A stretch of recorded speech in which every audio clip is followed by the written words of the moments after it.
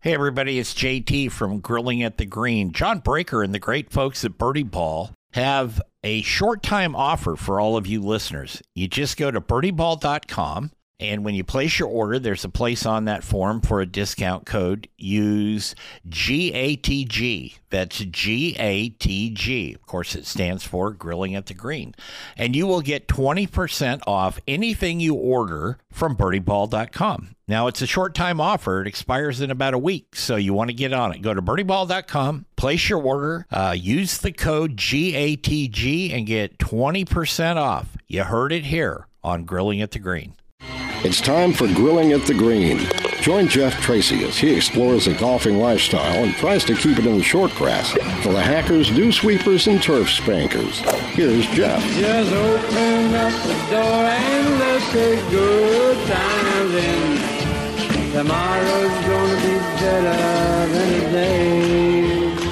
Hey, everybody, welcome to Grilling at the Green here on AM 860, The Answer and the Golf News Network. I'm Jeff Tracy. This is the show where we talk about golf, and we talk to a lot of the fascinating and interesting people in our world of golf. And once in a while, we even talk about food. That's the grilling part.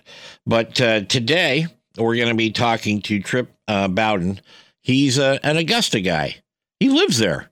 He's lived there a long time. He caddied there. So we're going to be talking to Trip in just a minute. And this segment of Grilling at the Green is brought to you by Painted Hills Natural Beef, beef the way nature intended, and Gunter Wilhelm Knives, unmatched quality, comfort, and efficiency in the kitchen. Online at gunterwilhelm.com. Welcome, Trip. How are you, bud? I'm good, Jeff. How are you? I'm good. I read your book, The Caddy's Cookbook, because it has the two things in life that I really enjoy the most outside of my family, which is cooking and golf in it and the stories behind it. And I guess the obvious question is, what prompted you to write this? Because you got some great stories in there. Oh, thanks. I appreciate that. Well, it's funny that first you said that you read my book, and how many people actually read a cookbook, which makes me feel like I've done my job right. Because I didn't want it to be, a typical cookbook. I'm actually someone who loves to cook like I do. I'm not a big recipe person, as I'm sure you noticed from, measurement person, I should say. Yeah. Probably knows from reading those recipes. There's a dash of this and a scotch of that and that kind of stuff. But what prompted me to do it is a very good question. I felt like people are always saying, you should write a book about all your recipes, all the stuff, because I cook a lot of different stuff. And then there was actually my sister-in-law, we were talking about in-laws earlier, that said, you should write a book about all these caddy recipes and the Augusta National recipes that you know. I said, well, it's not a bad idea. And then one thing led to another, and I pitched it to my editor up at Skyhorse Publishing up in New York, Judy Gans, and she said, I love that idea. So she wanted to see a proposal, which you have to do for everything, whenever you do a book. Oh, sure. And the marketing team liked it, and one thing led to another, and I wrote the book in about 6 months. Good for you. Good for you. Now, I got to ask, the pork chop sandwich. Now, if you haven't read the book and you don't have the book, first of all, you should get it. I don't endorse too many cookbooks, but you should get this one because it's fun. And secondly, like I was talking about the stories earlier, there's the pork chop sandwich, which you can only get at the Caddy Shack, so to speak. So I'm going to let Trip tell you about that, because to me, it's like, there's just certain things in life that if you're at an area, if you're at a golf course, if you're at a football game, whatever it is, you got to do. And if you could possibly work your way down and get one of those sandwiches when they were, I don't know if they're still available, if they were, that was a little slice of heaven, it seems. Oh man, was it ever? So that was back in the golden age, and I'm afraid that age is past. Although I haven't been in the new caddy house, since I guess I left in '94. And our caddy house is just a cinder block building, and now it looks like a mansion out there by the driving range now. At a completely different world than I used to experience. But there's nothing quite like that fried pork chop sandwich. Horace, the cook at the time, he was lightly dusted with some Old Bay seasoning and a little bit of salt and pepper and just a little bit of flour on that. And some kind of, it's like the flour was magic. I've never tasted anything quite like it. And he would pop it in the fryer, and there was the bone-in kind. A thin cut. Yep. And I swear it wouldn't take hardly 30 seconds. You fry that bad boy up, and lay between two pieces of sunbeam bread and wrap it in this green cellophane, because, of course, everything at Augusta is green. And he'd slide it through the little metal slot to you. And, of course, I remember the first time I got one and asked for a Coke. And Horace said, grape soda. And I said, no, I'd like a Coke. And he said, grape soda. I thought, is he trying to trick me? And I said, I would really like a Coke, please. And I was only like 10 years old. And he said, grape soda. And he slid this grape soda at me. And I said, grape soda it is. Well, every time you're thinking Bobby Jones and Coca-Cola and that whole story down there, and you guys are in Georgia are big Coke fans. Probably can't find a Pepsi in 3 counties down there, but only the Taco Bell. Only Taco Bell. I know every place to go for whatever you might need. There you go. On the course, you could get a Coke, but in the caddy house, it was a grape soda, and whether it was eating the butter beans in the morning when you're all hungover and trying to wake up and rally and get some grease in you. Yeah, it was grape soda and pork chop sandwich, or the good old what we call the bone sandwich, which is literally a chicken leg and a thigh between 2 pieces of bread. And you got to really have some gifts to be able to eat that without chopping down on some bones, but it was excellent too. Everything in that caddy house was great. It really was. Well, it just seems that your buddy Freddie was master of the universe there. Oh, he was. I've never met anybody like Freddie before since. It's funny, people say, "Oh, I had a memory like an elephant." And I say, "No, it was more like a computer."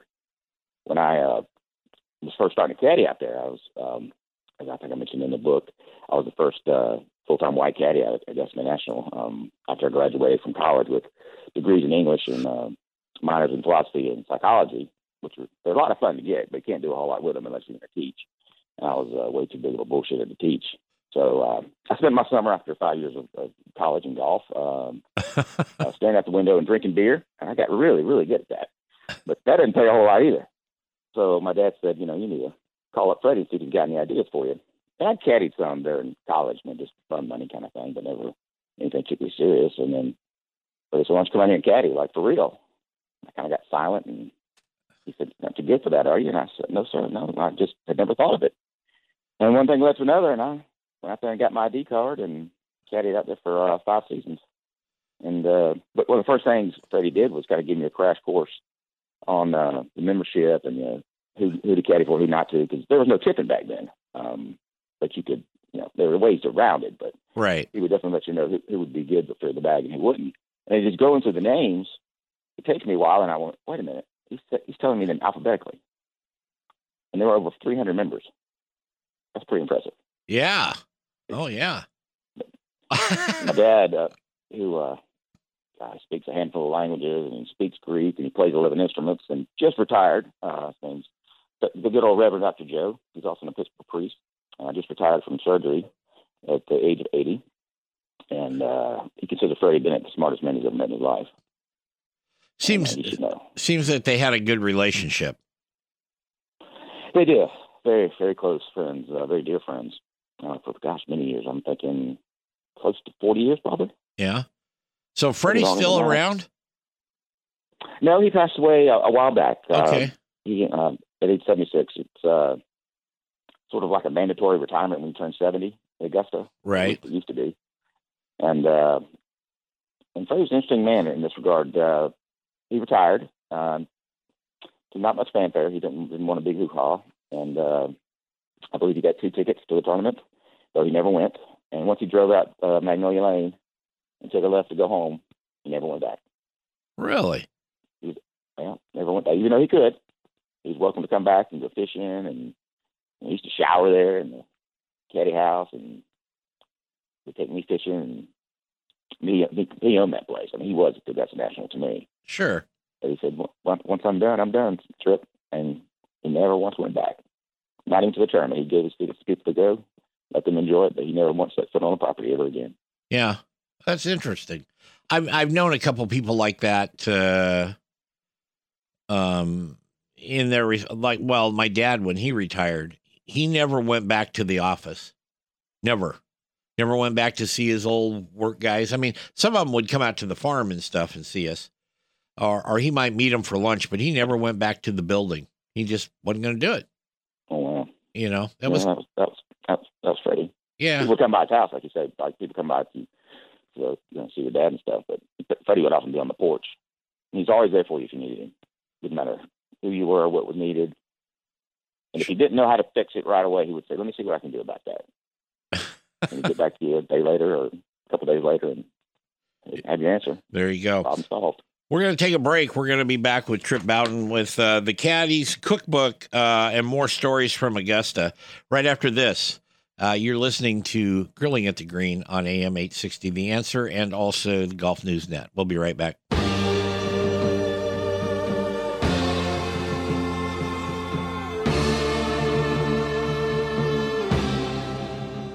Hi, everybody. It's JT, and this is a special version of Grilling at the Green.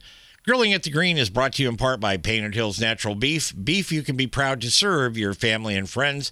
That's Painted Hills Natural Beef.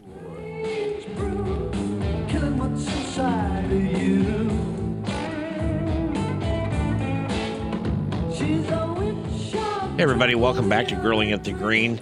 I want to remind you, for the folks here in the Portland area, Langdon Farms Grill has their Friday night prime rib special. And it's fall, so it's comfort food, man. You got to get down there. I think you get prime rib, baked potato salad, the whole fixins for about $25. So check it out. It's really easy to get to off I-5 down there in Aurora. So you can do that. Also, if you'd like to email us, it's info@grillingatthegreen.net. You can find us on Facebook. It's Grilling at the Green there, Twitter. And most people go to my Twitter account, which is CowCook57, and then they filter out from there.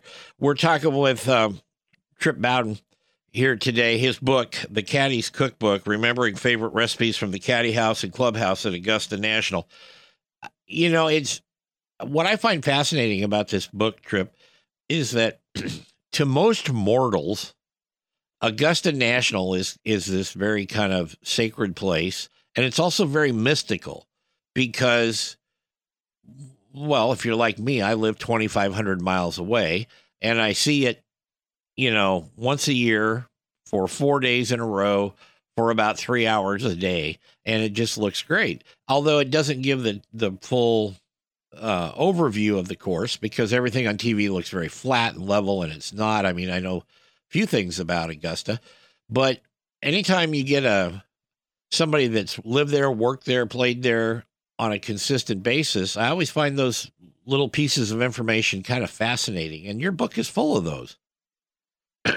Oh, well, thank you. Yeah, it's a pretty magical place. You talk about like seeing it on TV, which all of us will be doing this year. Yep. Unfortunately, as we all know, there's no patrons this year, and it would have been my 43rd year in a row, and actually my dad's 56th in a row. But he actually holds the record to me. I can't imagine anybody that could break it. By his 56 years in a row going, he means Monday through Sunday, not just the tournament. With all of the practice runs too. Yeah. Imagine that. But you talk about how flat it looks like on TV, but like they say, the 18th hole, for instance, from the bottom, the tee box, and you walk down to the valley, and of course you walk back up the hill. So from the valley, bottom of the valley to the back of the green is 11 stories. Yeah, that's a pretty substantial elevation change for a golf course. It is, and almost all of it's completely natural too. They moved very little dirt to make those hills. That was the lay of the land. That's why Bobby Jones fell in love with it. Yeah, it's without question. And I've been blessed to play a lot of fantastic, phenomenal golf courses, and I've never played anything as hilly as Augusta National. Have you ever, Trip? Have you ever seen a weed on there? Yeah, in the hand of a caddy. Yeah. No, I meant something growing out of the ground, not inhaling. I don't know if anybody calls it weed anymore, though, Jeff. We might be dating ourselves. Yeah, we might be. Yeah, that's my old life. No, it's funny you say that. No, I have not. How about this? One of the first guys that I meet when I started caddying, when the grounds crew, I can't remember his name. I wish I could because it would make it even better, but I'm terrible with names anyway. But he did, and he said pine cones. And I'm thinking, well, sure, that's not his name. I said, what do you mean pine cones? He goes, I pick up pine cones. And I said, that's what you do. He goes, yep, all day long. He said, you see any? I said, nope. He said, yeah, I'm really good at it. And he walked away. Well, I've told this story. I've told this story before on this show, Trip. I've got a friend of mine who retired a couple of years back, but he was a sales rep for Titleist. And he finally got to go to the Masters. You know, Titleist sent him down there, or Cushnet, or, you know, whoever wrote the check, doesn't make any difference. But got to go. Him and his wife got to go, and a couple other salesmen. And they had a house and the whole thing, you know, okay, great. And they get out and they go in, and I don't know which hole he went to, but it doesn't matter. They had bought a couple chairs, and they went to put them down, and there was an older gentleman sitting there, and they said, no, you can put them down there. He goes, nobody will touch them. He goes, really? He goes, yeah, nobody will touch them. Everybody's very polite and mannerly here. He goes, nobody will touch them. And because Dick said, well, I want to go walk around the course a little bit. And they had a couple hours before the tournament started. And he goes, yeah, go ahead. And he goes, hey, before you go, when you come back, let me know if you find a weed on the property. He goes, because I've been coming here 30 years and I've never yet seen as much as a dandelion. And so Dick walked around all 18 holes, and he came back and said, I never saw one weed. I never saw a strand of pine straw out of place. You know, it was pretty interesting. It's unbelievable. You know, it's funny, all the years I've been going, I never thought about a weed. I've never seen one. Yeah. Yep. Not even, there's even one in the parking lot. Well, I'm sure there's been that. You know, Clifford Roberts might even had some of that. I'm not sure. Yeah. It used to be the gravel parking lot in the old days. Now there's no gravel to be found, but I'm going to run that by my dad, see if he's ever seen a weed at the National. Yeah. Everything just looks so emerald green, and you know, the on TV, the browns of the pine straw and different things like that, and the water looks kind of blue, or Rays Creek looks really bubbly, and I'm sure it's all looks that way in real life, but it almost looks surreal on TV. So it's like the poppies and Wizard of Oz to me. It's just it's like it's almost ethereal. And one thing I talking about the colors. In late January, they'll take these. They look like Popeye's corncob pipe looking thing. Yeah, but they're full of green, some kind of green dye. And they pop them into the base of the oak trees and green them up. Really? No joke. Mm-hmm. Huh. Oh, they did when I was working up there. I assume they still do. And there's another little tidbit on the par 3 course. The Soda Springs pond, which is the one that's on the left, and the Knights pond, which is the one that's on the right, the smaller one. The banks are actually cemented. Well, you can't see them because it's underneath the water, of course, and they're sloped. It goes all the way down to the bottom, to the middle of the ponds, and there's nets down there where they catch the golf balls. And at the end of the season, they have these groups come out in these diver suits, and they scoop up all the balls and they sell them. But there's no gators there, is there? No alligators? Yeah, they wouldn't. Okay. They're not allowed. Okay. They're not allowed to the gates. Got it. Well, I think lots of great fishing. There's incredible fishing, though. The brim and the bass are phenomenal. And then there's carps, but you can't catch a carp because they're vegetarians. But the carps have a job to keep the algae away, and they do. Yeah. But, there's no algae out there. There's no weeds and there's no algae in those ponds. Wow, that's like dreamscape stuff. You know what I mean? It's like just kind of nuts. We got to take a break. I can talk to Trip with no commercials, but we have to have commercials.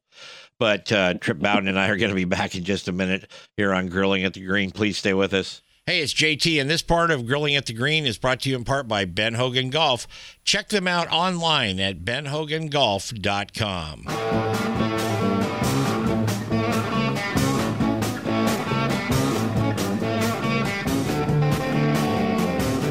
Hey, everybody. Welcome back to Grilling at the Green. We're going to go back and talk with Trip Bowden in just a second here. Painted Hills Natural Beef is one of the sponsors of this show, and it is beef the way nature intended.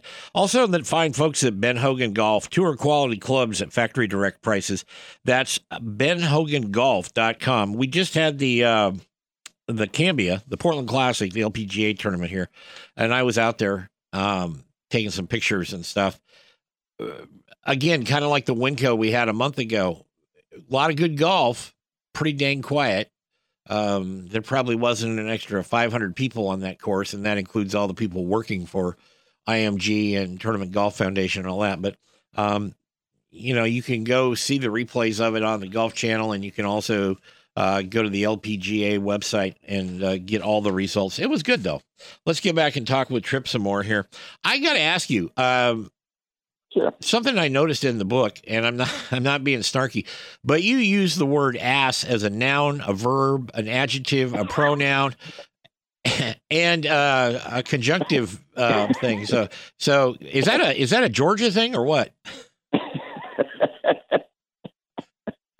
Oh, that made me laugh. Yes. It's funny, you just use words that I don't. For someone who writes them, and I've been told to write fairly well, I have absolutely no idea what they mean. Verbs and nouns. I don't. So I guess that's why I get away with using the word ass in so many different manners. It's funny you also mentioned that word too, because my mother-in-law, whose name you got me talking about mother-in-laws. My stepmother said, "I've never seen the word ass in a cookbook. You're better than that." And I kind of thought, all the more reason to leave it in. So.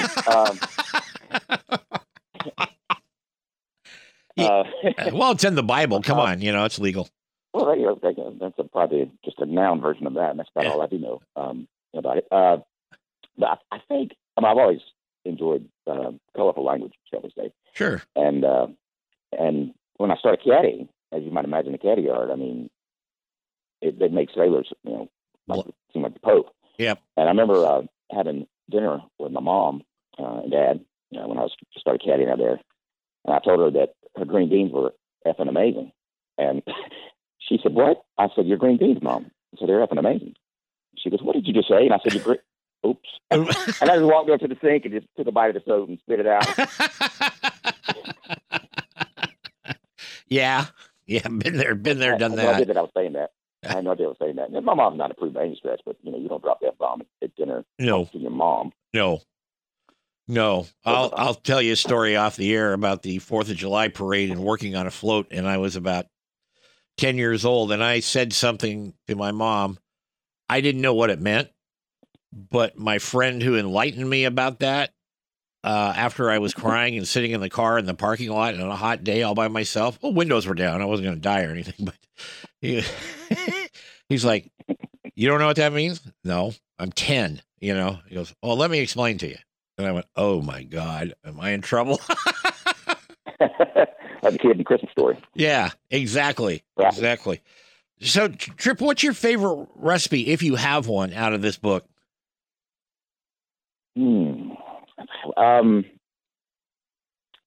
Golly, I love them all. The gumbo recipe is amazing. Yeah. That's better than gumbo I've ever had, and I've been to New Orleans. Like I said, the crab cakes are pretty incredible. Freddie would make those, taught my mom how to make them. And the crab would come from Wisconsin National, and it was flown in that morning. It's like the Maryland backfin, the big chunks of crab, just a little bit of dusting of seasoning and stuff. And it's all crab. And he'd come over sometimes and just fry those up for us. I could just about go through the entire, like the pork chop sandwich. That's amazing. We use that at our house at least a couple times a month. Clay fried soup, like I mentioned, that my dad made, that I was eager to share with all my buddies and claim it as my own. Like my dad said in his story, he said Tripp is very generous, especially with things that don't belong to him. Yeah, my dad would have some similar comment about that. It's a lot of fun to be generous with stuff that doesn't belong to you. Oh, yeah. Easy forgiven. You can do it with a big smile on your heart. Yeah. Yeah. The head murder recipe is another one of my favorites, and that was actually Bobby Jones. It's very simple. I found that very interesting. His grandson, Bob Jones IV, is the one that told me that recipe, and he told me the story behind it, and that he had no bun, so he was doing the low-carb diet before anybody was doing it, and then he had chips instead of fries, and Mr. Roberts didn't think French fries were healthy. So here he's telling Bobby Jones you can't have French fries. There was no French fries in the kitchen as long as Mr. Roberts was alive. Now why he thought potato chips were healthier than fries, I don't know, but but he didn't eat either one of them. He liked to have for lunch, and I wouldn't have put this in there because I just the thought of it makes me want to, I don't know, curl up in a ball and never come out. I got it. Did you ever meet Cliff Roberts? I did not. I don't have a memory of it. Yeah. My dad says I possibly could have. He did, but I don't have any memory of it. But he was gone in 77, I think, or something like that. Right. Maybe. But for lunch every day, he liked to have tongue. Beef tongue. Well, beef tongue's all right if you cook them properly. Kind of medium rare and beef tongue sandwich every day for lunch. Wow. I don't know if I could do that. And I love meat. I mean, every time you're doing your advertisements and promotions in between breaks, I'm making you hungry. Well, so you're doing a good job. Well, thank you. But, it's kind of like, I love chicken hearts. Most people think that's a horrible thing. But I grew up on a farm. We didn't waste anything. When we had chickens when I was little, and I grew older, we didn't. The two older kids were gone, and so we didn't raise as much food as we did when I was real little, and both my brother and sister were home. But we always ate the gizzards, the livers, and the hearts. Now, some people don't like them. That's fine. And it's kind of like beef tongue. I've eaten beef tongue a number of times. I'm with you. I don't think I could eat a beef tongue sandwich every day at lunch, but I can eat it. It won't make you curl up and, I've never heard of eating a chicken heart. I know that you could get those. Yeah. Yep. And then I'm the kind of heathen that at Thanksgiving, I go buy an extra 5 pounds of turkey giblets and cook them up. And I put them in my gravy and my stuffing and stuff, but I'll also keep 6 or 7 of them just in the fridge in a little plastic bowl with a lid on it. And then all during the week of Thanksgiving, I go by and I grab one, and I put a little salt on it and eat it. So, I'm sure my blood pressure is up to about 9,000 by doing that. My cholesterol too. But, yeah. So I guess it just depends on, where and how you were raised on what you will accept as food products. I like giblet gravy. It's not gravy without giblets at Thanksgiving. Yeah. Lima beans though can't do lima beans. Sorry, can't do lima beans. Really? Yeah. I just think they look like the Martian kidneys. So the butterbean recipe, you're not gonna try that anytime soon. No, probably not. My wife looked at it; she thought it looked great, and so I might cook it for her, and I'll sample it. But my mom just cooked the hell out of lima beans, asparagus, and spinach. And it took me a long time to be able to eat cooked asparagus. I love it now, but I love it too. But I couldn't, because it was these gray, soggy, stringy sticks with furry heads on them, so I couldn't eat them. But now they're getting back. There may be hope someday for me and lima beans. There may be. I don't know, but probably not something I'm gonna jump into like that. So one thing you're in your book too, Trip, you're talking about your story about Mr. B and one of the caddies eating some not pine cones, pine needles. Pine needles. Yeah. And it was kind of like nature's Wrigley's chewing gum, sort of. Oh, that's funny. Just thinking about it, oh man, that was so funny. Larry was in our group with Mr. B, and just like most caddies, he'd like to have a pop or two or about 400. And Mr. B said, if you show up drunk tomorrow morning, this is after a day of being drunk pretty much, he said, I'm firing you. Simple as that. So of course, Larry shows up the next morning smelling like a vat of corn liquor, and you better keep away from Mr. B. So he's gonna smell that shit in your breath, and you're gonna be gone. He said, yeah, I know. So he's kind of keeping his distance. And then I look over there on number 2. And there's Larry down the left-hand side. He's already given his man a driver. He's jumping up and down like a pogo stick and grabbing pine needles. I'm like, what the hell are you doing? I think he put them in his mouth. He's chewing them.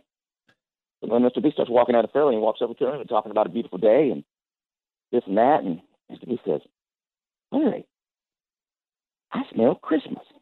He said, hey, there's something Mr. D, they're piping in that smell all day long. They can do anything. He said, by God, I believe they can. Yeah. Anyway, we're going to take a break, and we're going to come back and wrap up the regular show with Trip Bowden, and then Trip's going to stick around for after hours. So we'll be right back. Hi, everybody. It's JT, and this is a special version of Grilling at the Green. Grilling at the Green is brought to you in part by Painted Hills Natural Beef. Beef you can be proud to serve your family and friends. That's Painted Hills Natural Beef.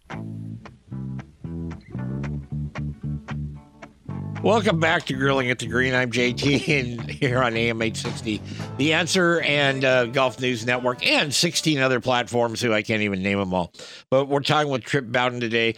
One of Trip's books is called The Caddy Cookbook, and it's a lot of stuff from the Caddy Shack in Augusta National there, i.e. where the Masters is held. You talked about Miss Lily, Trip, and Yes. you know, it seems like somebody like that would have a pretty big influence on you growing up. Oh, it's tremendous. I think my love for food is in the intense way I love it, and want it perfect, is from Miss Lily. And her collard greens. And I think my mom would have a little hand in this, because I wouldn't be a greens person just like most kids growing up. Yeah. But Miss Lily would make these collard greens for my family. And as I got over, she would make them just for me. And when I'd come home, and she'd go have them in the freezer for me. And they were absolutely amazing. Tender spinach. And she gave me the recipe after many millions of asking for it. And it was so simple, I couldn't believe that was it. But the key to the tender collard greens is, you think about putting them in boiling water and boiling them for days. But she sauteed them. So a big clump of collard greens, but she would also cut them off the stem with scissors. Right. And not rip them, because you tear them like tendons. So you cut them with these kitchen scissors.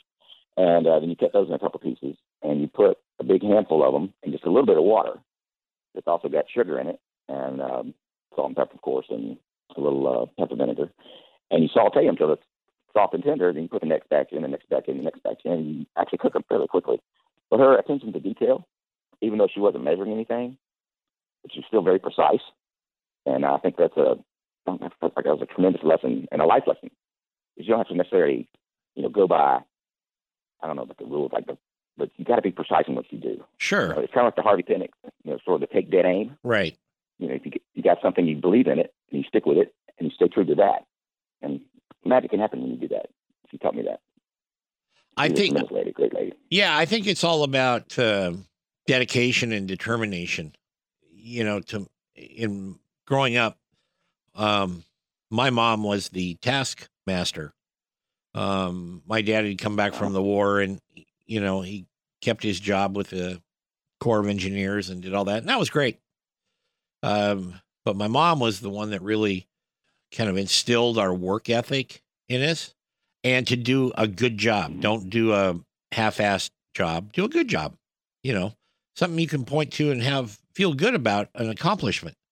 And I think that's important. When you're growing up, whether you're going to play golf or you're going to ride horses or you're going to cook or whatever you're going to do, I think those are some life lessons, like you said, like you got from Miss Lily, that are pretty important, really important, I think.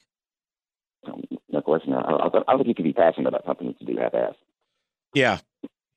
Passion is full blast, or not at all. I like the old, I know it's a bit of a cliche, but anything worth doing is worth doing right. Don't do it. Absolutely. That's why if you're going to drink moonshine, just go ahead and drink it. And if you wake up, you're in good shape. So, so how can people find you, find your books, and all that?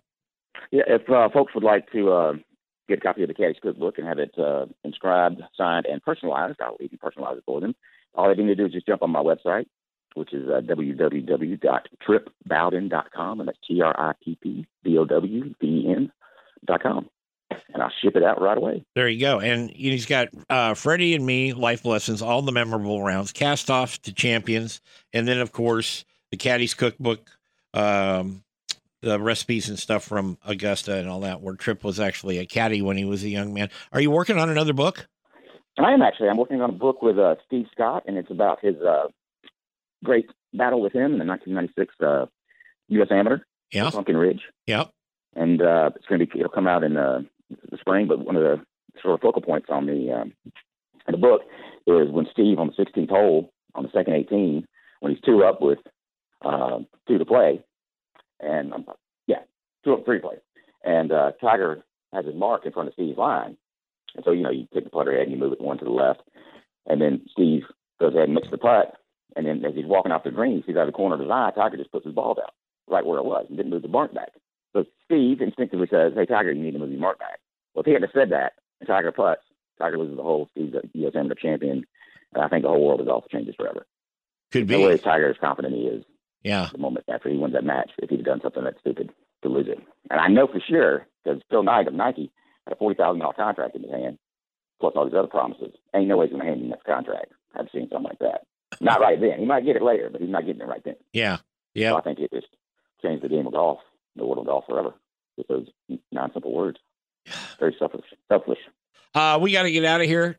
Trip Bowden, thank you. Trip's gonna stick around for the after hours. Don't forget the book is. Yeah, I enjoyed it too, especially the stuff between the breaks. The Caddy's Cookbook, remembering favorite recipes from the Caddy House and to the clubhouse at Augusta National. I would recommend it. We're going to get out of here this week. We'll be back next week with another edition of Grilling at the Green. Until then, everybody, have a good week and be kind to somebody out there. Take care. Grilling at the Green is produced by JTSD Productions, LLC, in association with Salem Media Group, all rights reserved.